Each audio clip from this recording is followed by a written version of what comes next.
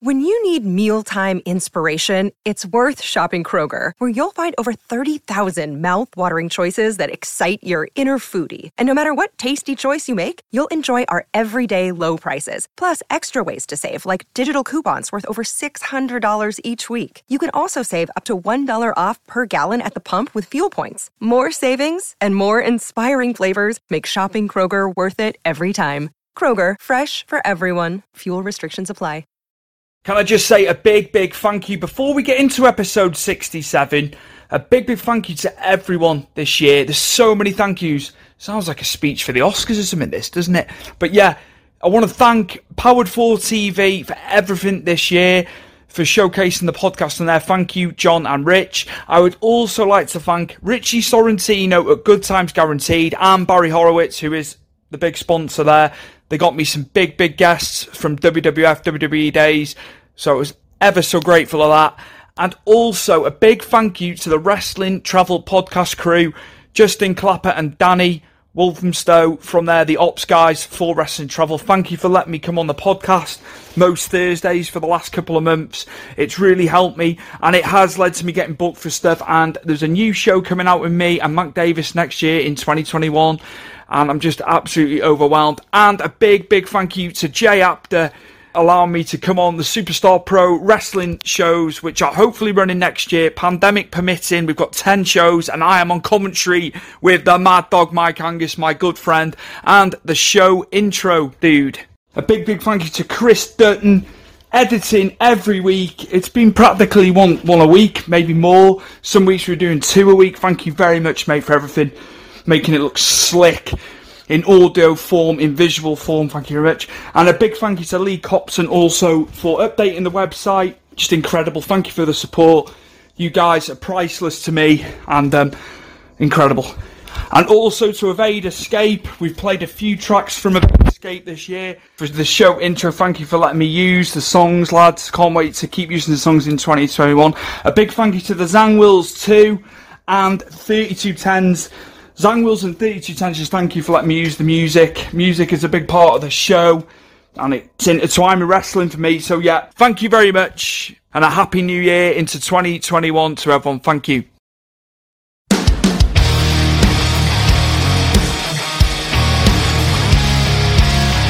You're listening to Stu's Wrestling Podcast. It's time for British Wrestling's sharpshooter, your host, Stu Harmer!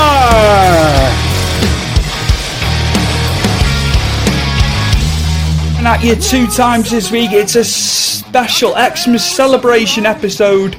I've given you an extra one. We did this interview at the end of October, and it's none other than Conor Clyne, a member of Paradox, well known on the UK circuit, a great young talent. He's also one of Will Ospreay's young lions on the UK circuit too. Conor has done a lot in a short space of time in terms of wrestling. We talk about the Defying What Culture Pro Wrestling shows that used to happen. And he's got some great stories there. He's actually got a story with Austin Aries backstage. But I'll leave it at that with that one. I won't go into any more detail with that. And he is also one of Will Ospreay's young lions. The guy has done so much in a short space of time, as I've just said. So without further ado, it is episode 67 with Paradox's Conor Clyne. Enjoy. We are back to the UK. I've done a lot in the US recently, and my guest today is none other than a member of Paradox. Great faction, by the way, Mr. Conor Clyne. How's it going, man? It's going well, Stu. Really well. How's yourself? All right, mate. All right. You know, just ticking along, being off work because of the Welsh lockdown, but all good in the main, mate. All good. So yeah, I think we'll be joining you soon here on Merseyside. Are they saying a month, aren't they? A month starting Wednesday, I think it is. But I don't know. You have to just—it's all ASAP, they say, isn't it? But we'll get how's lockdown been for you? I know it's a bit of a general. Yeah. To be honest, it's been absolute hell. Absolute hell. We're starting this podcast with a bit of a sob story here. So I went into lockdown. I had to leave my job and stuff, but I still managed to get the furlough payment because of our contract. later on down the line, because to protect my dad because he was vulnerable. But it was, I was coping with it quite well. I was enjoying it. I got myself a little set routine and stuff. Like I was quite lucky. I got a lot of weights I was using in the garden and stuff. Still training, still watching wrestling, playing on my games, going for walks and stuff. What we were allowed to do back then. And come Easter weekend, I lost my mum to COVID, and I really struggled with that. To the fact that it really got to me, and I don't think I'm fully quite over it, but I'm coping with it a lot better now. Where I did used to really struggle with the thought process of, I've just lost my mum, and it was to such it was so needless. If they would have locked down, I know a lot of people will have different to say, but if they would have locked the country down properly, like New Zealand, maybe it would have been avoidable. But my mum would still be here. But I'm not angry at that anymore. I used to let it really get to me. But I lost her to dementia years ago. Anyway, she contracted dementia quite young, at the age of 50. Oh, man. So look, if you can see the positives out of it, she's no longer in pain anymore and stuff. But obviously it's still sad because I'd rather have my mum here. But it just is what it is, and I can't argue with it now. It's just life, and I've got to learn to move on from it now. Thanks for sharing that, man. Thank you. I know that was tough for you then. So yeah, right. A bit of positive now. Let's up this mood. Let's up this bit morbid mood. When did you get started with wrestling training? I'm going to go that route first. I've been changing it up, but we'll go with that with you. How it was, the origins starting. I always wanted to do it, as a kid. Because am I allowed to swear? You can swear, mate. We have expletives on the show every week. I was absolute dog shit at footy. Dog shit. Yeah. To the point where, even in school, I was a bit bullied because I was dog shit at footy. I was a little gimpy kid. So to toughen me up, my dad used to send me to boxing, kickboxing, and judo and stuff like that. So I got quite. And I had a lot of older cousins. Like my cousin Daniel got me into wrestling. And he was quite a bit older than me, quite a bit bigger than me, and he used to throw me around quite a bit. So I got used to being thrown about in a young age. And then I got the Xbox One, and it feels like I'm going off on a tangent, but I'm not. And I got the network because the network had just come out. I was like, yeah, it's $10 a month. Get to watch all the pay-per-views and go back and watch all the old stuff. So I got that. I was watching NXT UK, not NXT UK, NXT Takeover London. The first one they did. The main event was Balor versus Joe. Yeah. And I just got absorbed in it because I'm used to watching WWE, and it's all very generic chants, isn't it? Let's go see it. And I don't know. It's just okay, you can be a bit more creative than this. And I seen it obviously in London, the crowd were dead creative with all the chants, and they just didn't shut up all night. I thought, this is boss, I want to be a part of this. So I got onto my mate, Graham Fisher, big wrestling fan. Absolutely. I've known him since I was a little lad. And he used to work with my mum. So I messaged him because I knew he goes to TNT and stuff in Liverpool and all the other shows. And he said, do you know Mark's got a school in Bedmonton? And I lived in Eastham at the time, and it's not far, it's about a 15-minute drive. I went, okay, so I messaged the school, started speaking to Dean through that, and then Dean added me on Facebook, and we started speaking more and more on that, and then just turned up. I never looked back, really. It was a bit different to what I was expecting. I didn't know what to expect. I didn't bump, my first bump, I didn't bump properly. I twatted the back of my head, nearly threw up. I had to go sit out for a little bit, but I came straight back in, was taking body slams and stuff and suplexes. So I loved it, and I'd never turned back. And I didn't miss a training session until like, I needed to. Like, if something had come up and I had to miss one, I'd never miss the training session. I loved it. I just never looked back. And I think, obviously, with my dad getting me, like, all rough and tumble, like, doing boxing, kickboxing, judo and stuff, so I knew my footwork, and I knew, like, with the judo, you learn how to roll quite a bit and how to break fall and stuff, so that come a bit easier for me as well.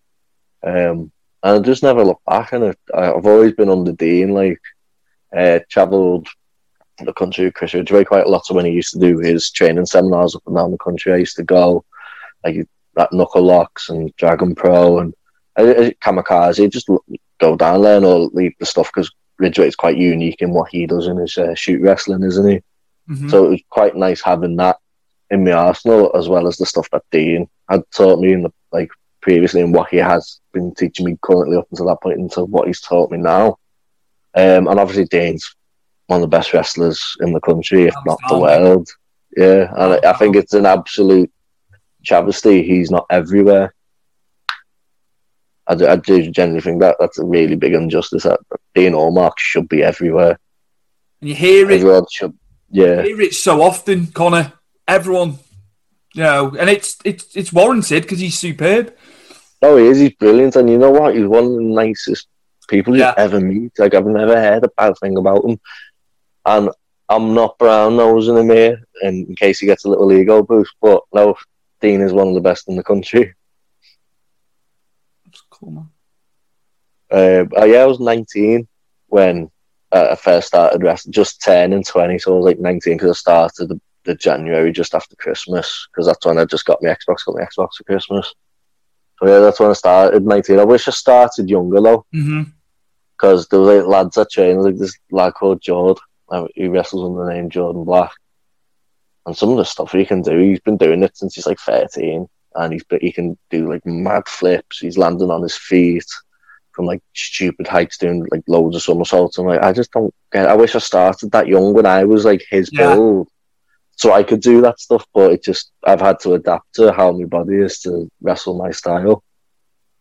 Just to scoot forward a bit from training, when was your first match? Because I like asking this, because everyone differs. It's always a different time frame with wrestlers. Like, so that'd be the next one. At All Star, everyone kind of waited about 3 years for their first match, and I got mine in about a year and a half. I think what helped was that when everyone joined All Star, they've been there for years. So when they joined, they were all like still kids, like still like little teenagers. Where I was like 19, 20 when I started. So I debuted at 21, Real Town Hall for All Star. And yeah, I just loved it, I'm stumbling across my idea. But no, Real Town Hall. And I just remember Brian Dixon coming up to me going, "You got your gear?" And I was like, "Yeah, I've got my gear." And what happened was I went back to my car, and I just got a new car that week. So I hadn't swapped all my stuff from... I've still had all of my old car. I hadn't swapped put all the stuff that was in there into my new car. So I've gone to my boot, and all I've had is my boots and my knee pads. I'm like, oh, no. So I went back, and I went, all I've got is my boots and my knee pads. And luckily, when wrestlers are quite fussy with what gear they wear, like, look, a few of the lads had, like, spare gear, and they just threw it across to us. So I wore, like, big gold bit on the ass and a big, like, turquoisey bit on the front. And people always ask me, "You still got that gear?" Like, nah, it was never mine. It wasn't mine as well. Oh, mate. Oh, man. Who did you get in there with? It was another trainee, and his wrestling name Joseph Hyde. His real name's Louis. I think me and him have been training about the same time. You know what? It wasn't like we were picked. It was because we were the only ones there, and this is what I like to stress. So, like people were like trying to get matches under the belt and like debuts. You know what? Just turn up to shows with your gear and help out. And if you constantly keep going, people do recognise you and be like, because it's happened to me loads. Getting on shows, like just turning up, helping out with the ring and getting the all set up. Yeah, so I just want to say to like trainees, keep turning up and keep helping out, and because your hard work should get rewarded at the right places, it will. Like obviously I've been at shows, I've travelled hours, helped set the ring up for months on end, and then just not got anywhere. So I've just I've just turned away from that show. Like, I'm not going to pursue that anymore. But no, yeah, that's how we got onto this show at Real, because we always used to go every summer. Real Town Hall would be every Tuesday, and we'd go for 6 weeks, and we'd go for the whole school holidays. Wow. And we'd go and we'd watch. And sometimes some of the lads would get on to my first year. I'd only been there 6 months. I was like, okay, I expect I'm not going to get on. And then the next year I got on, and I was very surprised at that. But at the time, me and Chris Ridgway became mates. Not long before, we were going to the gym, and he started coming to All Star to train a little bit. And he just moved to the Wirral, and I don't think he really knew many people on the Wirral. And so I was speaking to him, and he just sat around. I was like, well, now that you've got your first match under your belt, do you want to travel with me to shows? You drive, I'll get your expenses paid, and I'll try and get you on the shows. Well, not try and get me on. Obviously work hard to get on, show your face, help out and that, and then hopefully I'll get returned the favour. Because we're going to London and Ipswich and all over. But you know what? I loved it. I loved every minute of it. So I just started travelling with Ridgway, and that's how I started getting out on the little independents around the UK. Getting matches under my belt and having a great time. I still think I need to take it up again now and start working a bit much bigger shows and stuff. And obviously I need to work hard to get at that. But back then I just loved it. And you know what? I had some really good opportunities back then. I got on. I remember I went to the first ever episode of Defiant. Remember when they just changed it over and Austin Aries came out? I was security for that show. And then, so that was in Newcastle. And the next day, they had a show in Birmingham, Defiant again. So we drove all the way from Newcastle to Birmingham the next day. And here's a little wrestling trivia for you. I turned up, and I was expected to do security again. I was like, oh, yes, I'm just doing security. Ridgway comes up to me and goes, you got your gear, haven't you? And I was like, yeah. He goes, someone hasn't turned up and they need them to turn up. Go speak to the promoter now. So I went up to him and I'm Ridgway's driver, do you want me on security again? He goes, oh, you train, don't you? I was like, yeah. And he goes, who trains you? And I was like, Dean Mark. He goes, have you got your gear? I was like, yeah. He goes, right, we've got a spot for you on Defiant on one of the tapings. I was like, yeah, sad. And he goes, it's only a local talent. So I was a jobber. I got given a fake name of Ryan Dunn. And I got through round by Ian Simmons. But you know what? I loved the experience of being at, Defiant was huge at that point, wasn't it? That was probably at its peak, at its biggest. And even when it was What Culture and all that, I was like, oh, made up, I was dead chuffed. Looking back, I was a bit silly, oh yeah, I got jobbed out and stuff. I got battered and I got made to look a bit silly. But you know what? I loved it. Absolutely loved the experience of it. We took a bit of a dive after that, but we've picked it back up. But yeah, I got loads. I was quite fortunate to have that experience on Defiant. Obviously, I was a bit gutted not to go back to Defiant before we folded, because I would have loved to have done it again, but obviously as Conor Clyne rather than Ryan Dunn again. But yeah, there's a little nugget of trivia for you there. Still. Nice, man. What about, I'm going to ask you, how was it backstage at that show? Because the calibre of guys on them shows, just the etiquette side. I like to hear guys' experience backstage. Well, there's loads of respect going on, but obviously there's still a load of banter. Banter with the lads, people beat boys being boisterous, because that's just what we are backstage at shows. If it's all just the boys, obviously we're not being dickheads or anything. It's just boys playing jokes on each other. So yeah, there was one of my favourite people I've ever met is Speedball Mike Bailey, because he's so polite and he's so respectful, and he doesn't have to be. He always speaks to you like you're his equivalent. Because obviously I've met people and they've absolutely spoken to me like shit, honky tonk man. But Yeah, Speedball Mike Bailey's brilliant. And like a lot of the other lads were coming up to me, asking me questions and stuff and talking to me. And I did get to meet Austin Aries and speak to him because he was on the same card as me. He just won the belt that night off Marty Scale. So I remember coming in, I was getting undressed from my match, and Austin Aries come in, and he was all dead sweaty. And he comes up to me, he goes, "Hi, I'm Austin." And he grabs my hand and like nearly breaks my hand as he shakes it. I was like, "Oh, hello." And I'm like stood there, like starch naked with just my hands over my bits. And I was like, "Hello, Austin, you okay, mate?" And he goes, "Yeah, good, how are you?" And I'm like, "Yeah, I'm good." He goes, you pot. It was when IPW were doing the invasion angle with them.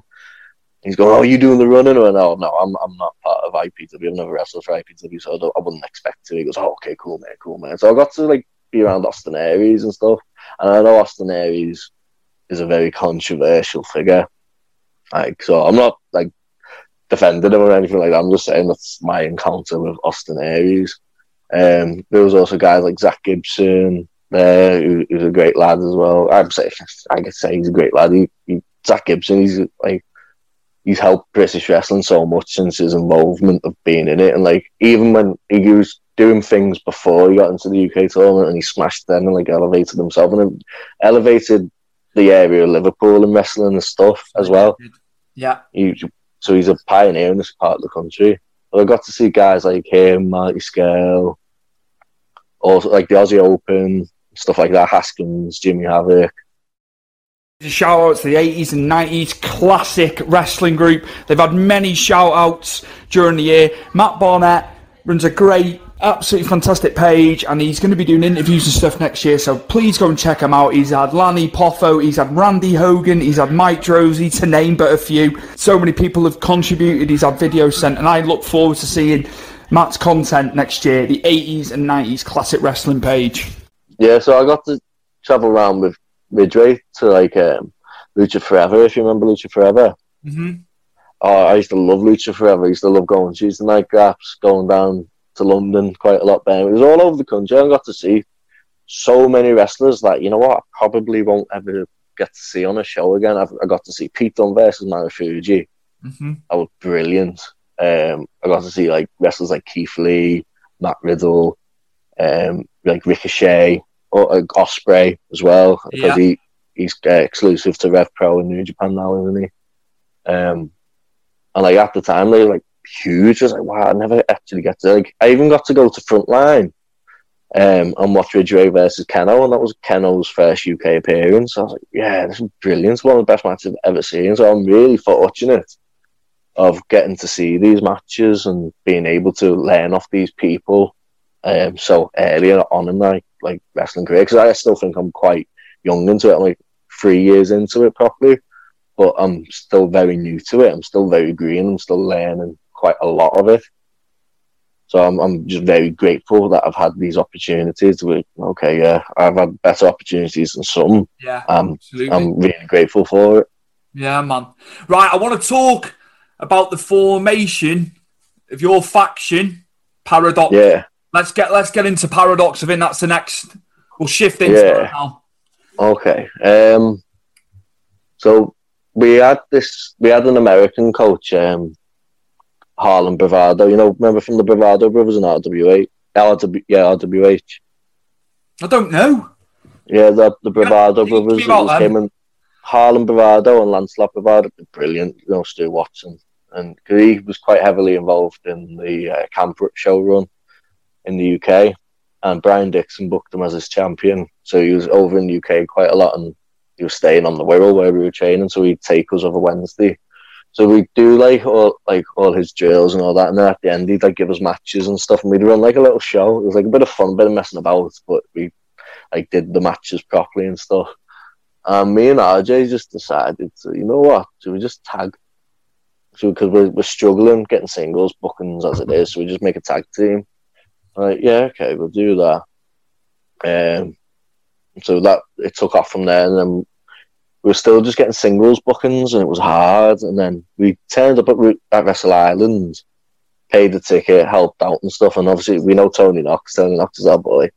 And he goes, "Have you got your gear with you?" I'm like, "Yeah." He goes, "Oh, I've spoken to Peter and he said it's okay to get pictures taken. I'm like, oh, okay. So we went backstage, got our pictures taken. Impersonation of Tony, that. Oh, I speak to Tony a lot, so I know exactly what he sounds like. And so we get in our game. Peter Blackman's like looking at us, and so we get undressed. And I say looking at us, he wasn't like snarling at us or anything like that. He's a lovely fella, Peter. And we just went up to him and started speaking to him and stuff. And he goes, "I do want to book you. We've just been like trying to bring you in and stuff." And we hadn't really been Paradox then. And we didn't have a team name either at the time. We had Paradox, but we didn't like settle on it because we were like, okay, we need to like think of something better. But it just stuck. So we did this like 7-person scramble match, but Ryan wasn't in the match. He was just in like with me, and I remember it was just a big clusterfuck. I love Wrestle Island a bit, but I just remember that match was just all over the show, and like I don't think I was ready for a match like that. And then Ry Lloyd was in the match as well, but Ry Lloyd started to come to like All-Star a little, like he came once, and like we changed. Oh yeah, he's actually quite sick. And when we got our pictures taken, Ry Lloyd was with us because we just grabbed him because we recognised him. He was like, "Hey, do you want to get your pictures taken with us?" Because he'd only done like the Rumble appearance at Wrestle Island. And so after the match, we got done in by the Merseyside Mercenary Squad. So that built up the match for the next show. It was like Paradox with Ry Lloyd versus Merseyside Mercenary Squad. And we just turned around to Peter and was just like, "Yeah, Ry Lloyd's in Paradox now." And we're like, he was like, "Oh, yeah, okay, so it just became like a three." And Andy Knox come down to training. But he's from Basics. He's in North Wales, brilliant wrestler. And he's so young as well. You'd be that surprised how young he is, or how good he is as well.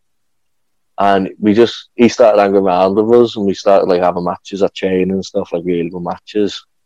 I think Ryan went up to RJ, sorry. Oh, I've just spilled the beans on his name. RJ went up to Glasgow with him for like a night out, or I think it was Liverpool or something like that. And they put a picture up, and they're both like doing the P with Paradox, and they're going, Andy Knox and Paradox. I was like, what about Andy Knox in Paradox? Like, we have a 4-man group.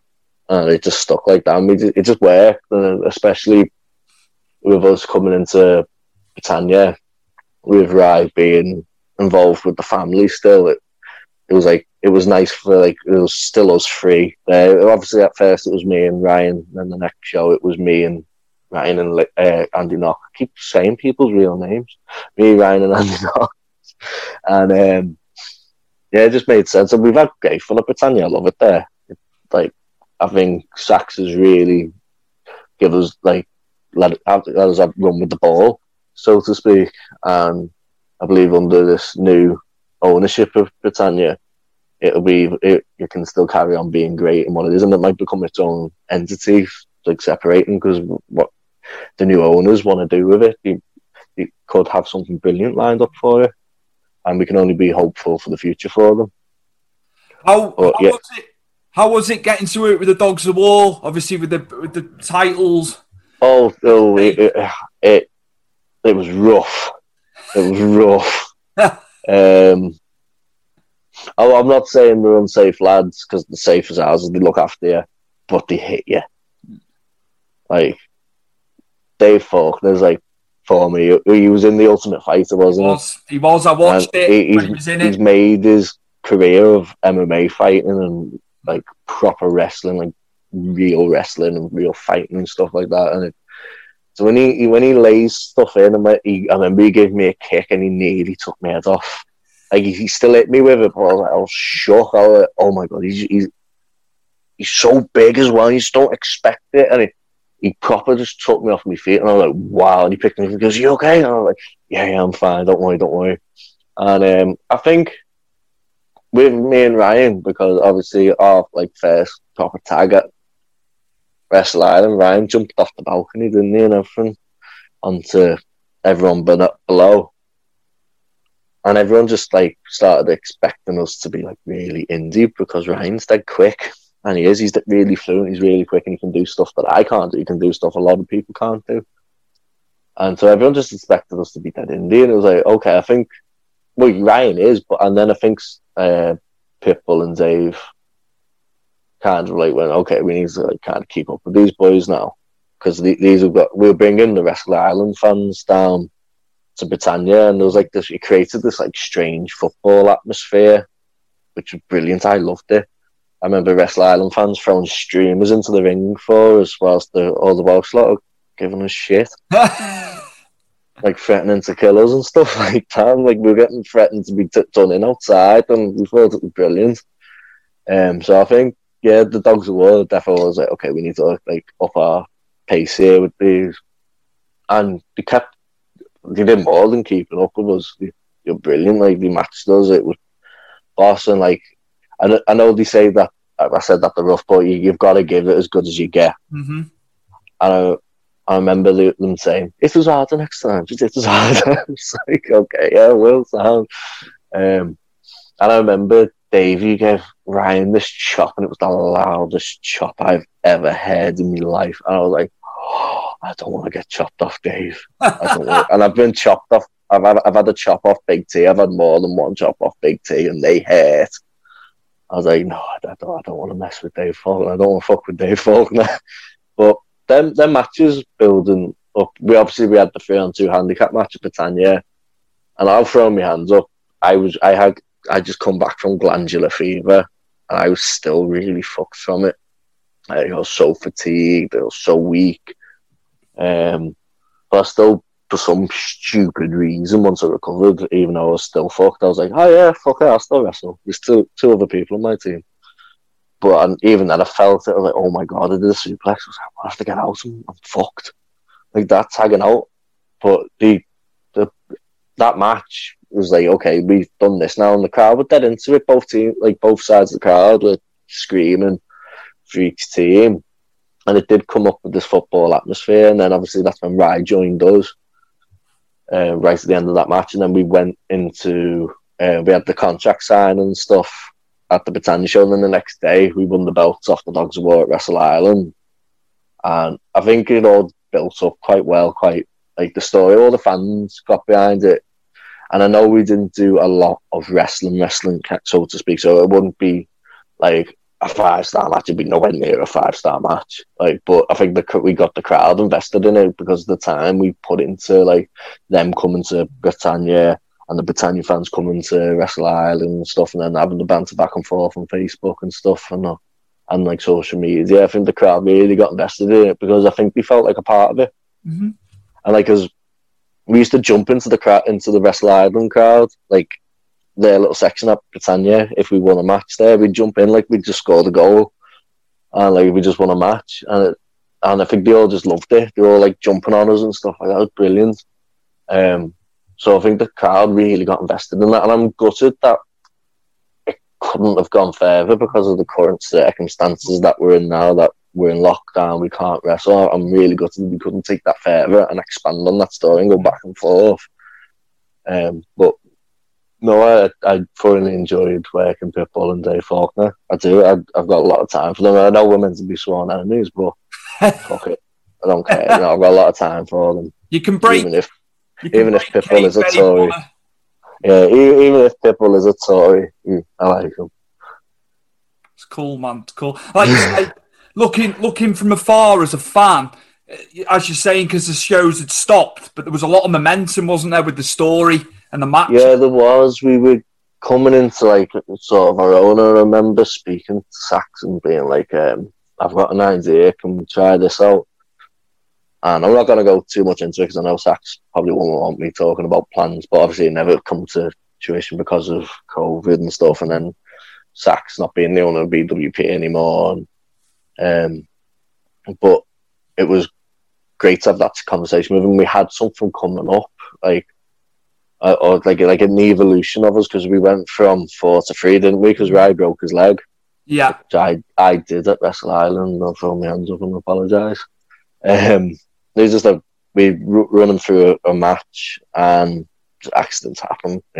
Freak accidents. and it's just unfortunate in the circumstances. But I think if it sounds really horrible, but I think if there was a time for Rye to break his leg, it would have been then. Mm-hmm. With everything that was going to happen, we just couldn't see it happening. But in hindsight, you know what? That's probably the best time for him to break it, because now he's walking about, he's fit, and he's back. He's on the road to recovery properly. But no, yeah, we had we're gonna do this thing where we're gonna be okay. You know what? We're gonna be a bit more nasty, a bit more relentless, a bit more ruthless, and it just never happened because of the current climate of the world. And obviously we've had a lot of time off, and I've been sitting here, I've been thinking, oh yeah, I can do this, can do this, can do this. So I've got a few things that I want to try when wrestling does come back, and I've been watching a lot of old school heavyweight wrestling, old school heavyweights in Japan, of Noah and all Japan. I've been watching them, Kenta Kobashi, Misawa, Giant Baba, all them. And I just love it. I even like watching, when Kenta Kobashi went to ROH and he wrestled Samoa Joe, and that's one of the best matches ever. I loved that match. I'm a big, I wouldn't say I'm a big ROH buff. I like the old matches, like Samoa Joe, Danielson, all them lot. And when you bring in Kenta over, I loved all them matches. I could sit there and watch them all day. And when they had Takeshi Morishima and that, when he won the ROH belt, I was like, wow, these matches are sick. Why haven't I seen anything like this before? I just loved it. It reminded me of old school TNA, with the old school X Division. Yep. And because it was them guys, it was Samoa Joe, it was AJ Styles, and it was Christopher Daniels. They were all brilliant. So yeah, that's what I've been doing. I've been watching the old school heavyweights. I've been learning, and I've ate good during this lockdown. I'm not gonna lie, I've been eating good. I've been training as well, so I've been making up for it. That's the main thing. Yeah, and I think a couple of years ago, maybe a year or so ago, I got into the Young Lions with Frontline under Will Ospreay, and he told me, he goes, do you fancy going up to heavyweight? Do you fancy going up a weight class? And at the time, I thought I was quite happy being a junior heavyweight, cruiserweight kind of wrestler, but I was a bit, and then I said, yeah, okay, I'll do it because it's a brilliant opportunity for me. And I did it, and you know what? I've loved every second of it. I've loved training, lifting heavy. I love eating big. I love learning all the heavyweight moves, going back and watching the psychology of the matches and stuff. Okay, that makes sense because of this, and well, I do this because of that, and it's it makes you think, and it's yes, okay, I can do this. And then you think, okay, what if I was in there with someone like RJ who can do all the flips and stuff like that? Can I adapt that? And you go back and you watch the mixed matches, the little guys and the big guys. Yeah, okay, I can learn this, I can do this and do that, and it gives you an extra avenue to go down. And there's a lot of brilliant British heavyweights, T-Bone, Rampage Brown, Dave Mastiff. They're all brilliant, and it's yeah, I get to watch these as well because I get to learn off these. Obviously, I'm never going to steal the stuff because T-Bone scares the life out of me. But it's great. I can watch these and go, yeah, okay, little things I can steal, but never obviously steal anything that's dead obvious. I'm not be oh yeah, that's mine. But no, because I never do that. I'd always throw my hands and be ignored. And I'd always ask permission if I wanted to do something and seen someone do it. I'd always ask permission, be look, are you doing this move tonight? Because if not, is it okay if I do it? And it's yeah. I've always thought, everywhere I go, if there's I always try and respect people who have been here longer than me, more respect than me. I always come up to them and ask them for permission, because why should I? They've been doing it for years. They've made the craft of this. Why should I just come in and start doing their stuff? Even if I meant it or not, it's still wrong. It's so I'll always go up to people and I'll ask, are you doing this move tonight? If so, can I use it? And they're yeah, 9 times out of 10, they're yeah. And if they're no, they give you a reason. They're not dickheads about it. Oh no, I'm thinking about using that tonight. Can you use something? I was yeah, of course. I'm going to ask you now, Conor, because you've been around the business for the number of years you've been in it. Guys wanting to make a start in the business, what would be Conor Clyne's tips for them, young lads wanting to come in and start training? Start training. Don't expect to just be able to do things. because we do have a lot of people just turn up. They underestimate the work that wrestlers put into what they do. We do get a lot of unfit people. I'm out of breath. I've just come up the stairs. I'm unfit on my side. But no, yeah, we do get a lot of people who are like out of shape, unfit, and I'm not body shaming. I'm not bullying them. I'm just saying, look, you've got to be more prepared, because we've even had like at training with our bodybuilders turn up and underestimate, and they've been sick. Mm-hmm. Like Harlem Bravado used to beast us, like cardio all the time. And I remember this bodybuilder just went bleh, and just never came back after that. So it's not just people who are unfit. It's like even like the bodybuilders who expect to work hard, expect to put the hard work in outside of the ring as well, like eating right, going to the gym. Because I didn't for a little bit, and I really regret doing it because I lost bookings. No one wanted to book me because I looked horrible. I even looked horrible myself. I looked a bit pregnant at one point. I remember seeing a picture of myself and my love handles were massive. I was like, I need to sort my shit out. So I got a PT, trained properly, start sort of bet right because I like food too much.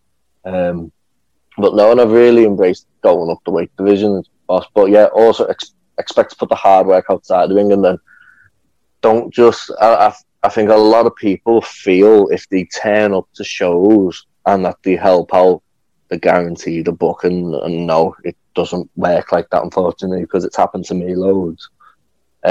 Just go in with an open mind, help out, and if you don't get booked, you don't get booked. It's not the end of the world.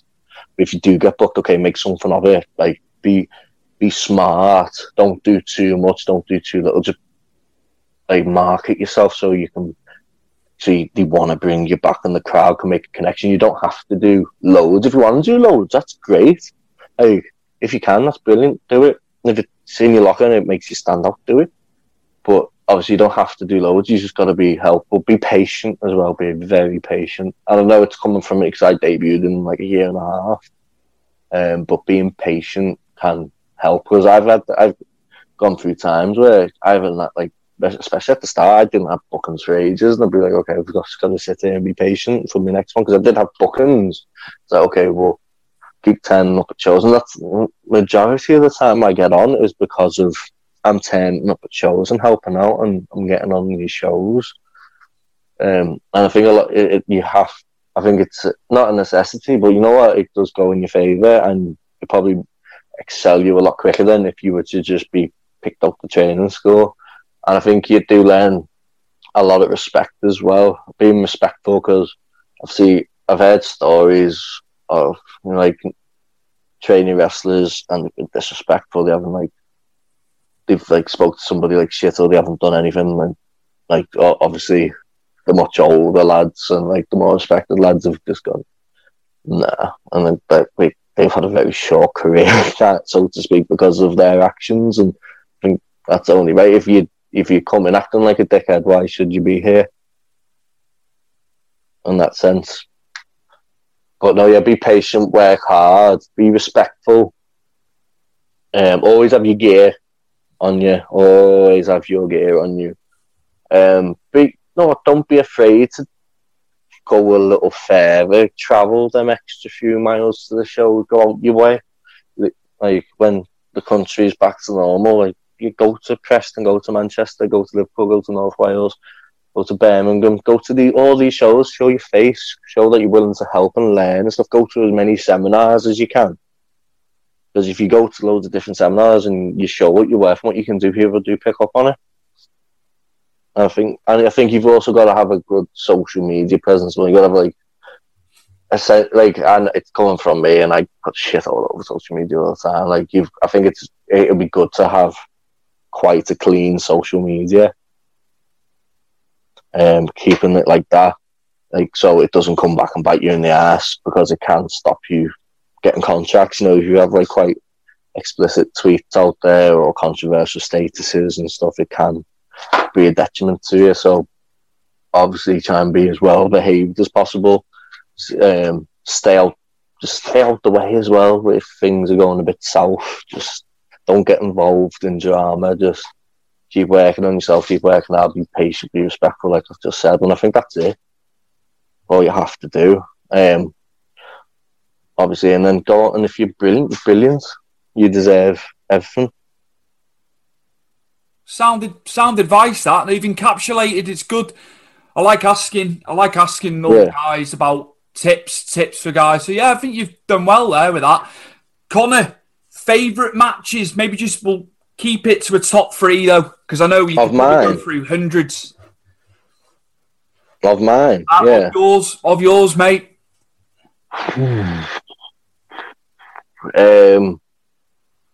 I don't think I can do them in any particular order. I'm just going to say 3 matches. Yeah. I think the Dogs of War at Wrestle Island.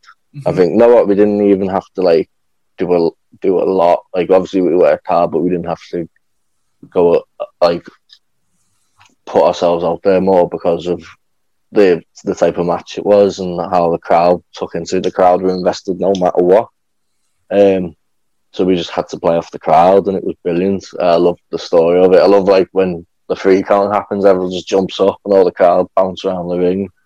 That was brilliant. I'm a match at Frontline with Cam Theodore, aka Buffalo Soldier. I think that was okay, I'm in London now. This is a big scene for UK wrestling, especially with it being Frontline, and obviously it was Will's promotion, Will Ospreay's promotion. It was a lot of I'm being taken a bit seriously now. I know it's the Young Lions and stuff. If you watch the Young Lions out in Japan, they have plain black gear. They're not allowed to do certain moves. They can only win by certain moves, things like a bridging German, an armbar, certain submissions and certain moves you can only win with. So it makes you think a lot as well.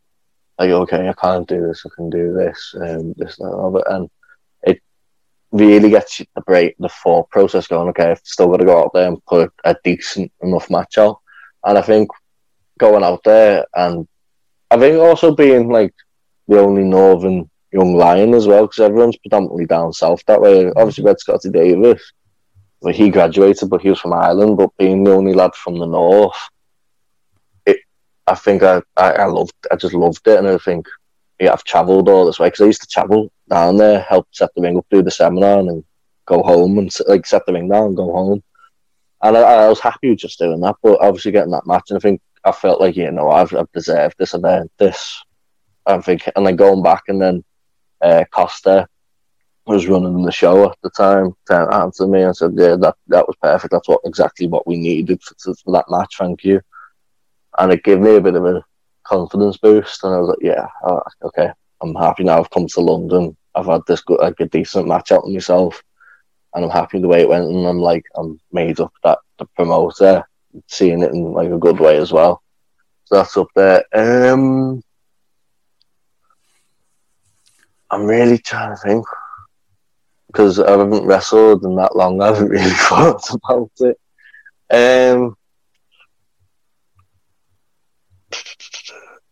I wrestled for IPW once upon a time.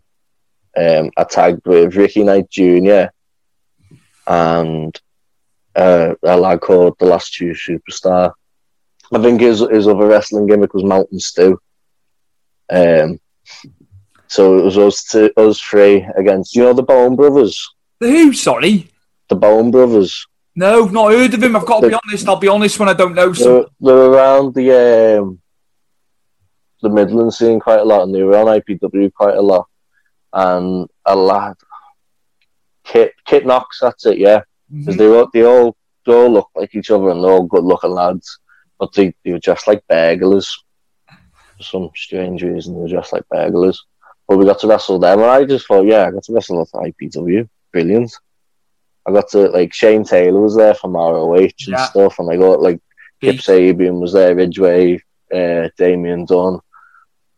All before people started getting signed and stuff, they were all getting going here and there, before, Kip went to AEW. I was like, okay, it's quite cool. I'm backstage with quite loads of lads. And like Chris was going, go up to such and such and ask for feedback and do it because it'll be good on you. Then I was like, oh, okay, well, I'll do that. And obviously got in like the IPW promoters, Billy Wood's good books and stuff. And I got more bookings later on down the line from that. So I think that's definitely up there, especially because it was quite a big booking for me at the time. Like, it's still a huge booking, IPW. But when it was a thing, IPW. But yeah, I really enjoyed the experience of being there. Like, it was miles away. I think we were closer to France than I was home. That's how far away it was. That's cool, man. That's cool. Got an old head on young shoulders you have. That's what I'm taking away from this. Yeah, the stuff you've done, no, it's cool, man. The experiences, as you say, that hotbed of talent who, you know, just before they all got signed to where they were going, you can't experiences like that. You know, I think there'll be a lot of people I've been really fortunate. Yeah, no, I do see myself being really fortunate. I've got to remember who I am at the same time. Like, I'm not really big bollocks. I'm still Conor Clyne. I've still got a long way to go. Who are your favourite wrestlers of all time? Just a few, just to close out. All right, we're gonna go with The Rock. Mm-hmm. The Rock's got to be up there. Come on. Bryan Danielson. I'm gonna say Bryan Danielson because I just love how ruthless he is in ROH. I love the aggression. I love all the fans chanting, "You're gonna get your fucking kicked out." I just love it. I love the violence. I'm a violent person, Stu, and I love it. No. What else? I'm trying to think. The one. It's always been The Rock and Bryan Danielson, Daniel Bryan, because I do love. Like, I love that match he had with the Fiend at the Rumble this year. That was brilliant. I love it. And I think, you know what, because I've learned so much watching him, and he's such a legend out in Japan, Kenta Kobashi. Like, and I know it's a very internet fucking smart mark comment, but no, I do. I love watching Kenta Kobashi. Like, I could sit there and watch hours and hours and hours of Kenta Kobashi. Like, he's brilliant. I can sit there and watch all his 5-star matches with Misawa. Sit there and watch them. Like, even with the Japanese commentary, I don't know what they're saying, but I'm still invested in what's going on in the match. I love it. Like, I even showed my girlfriend it, and she goes, I really enjoyed watching that, even though I didn't understand what the commentators were saying, because I still knew what was going on. She doesn't get wrestling. She doesn't know moves. She only knew The Rock and John Cena. Like, they're the only wrestlers she knew, obviously because they were movie stars.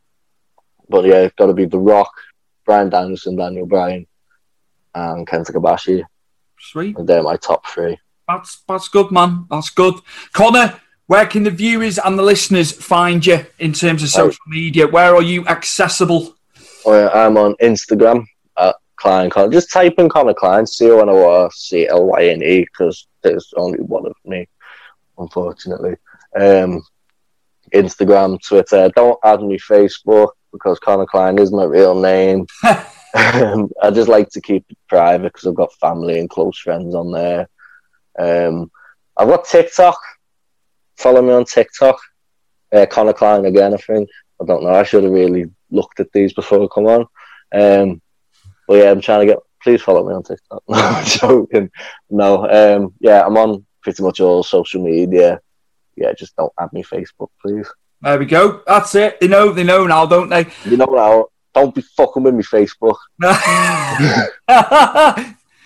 Mr. Conor Clyne, member of Paradox and a fellow Evertonian. I'll close out with that. Thank you ever so much.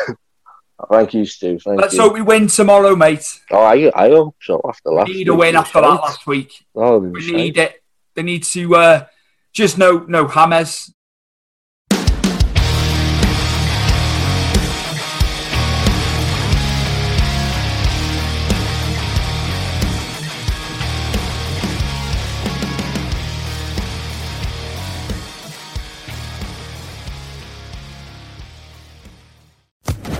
Social Podcast Network.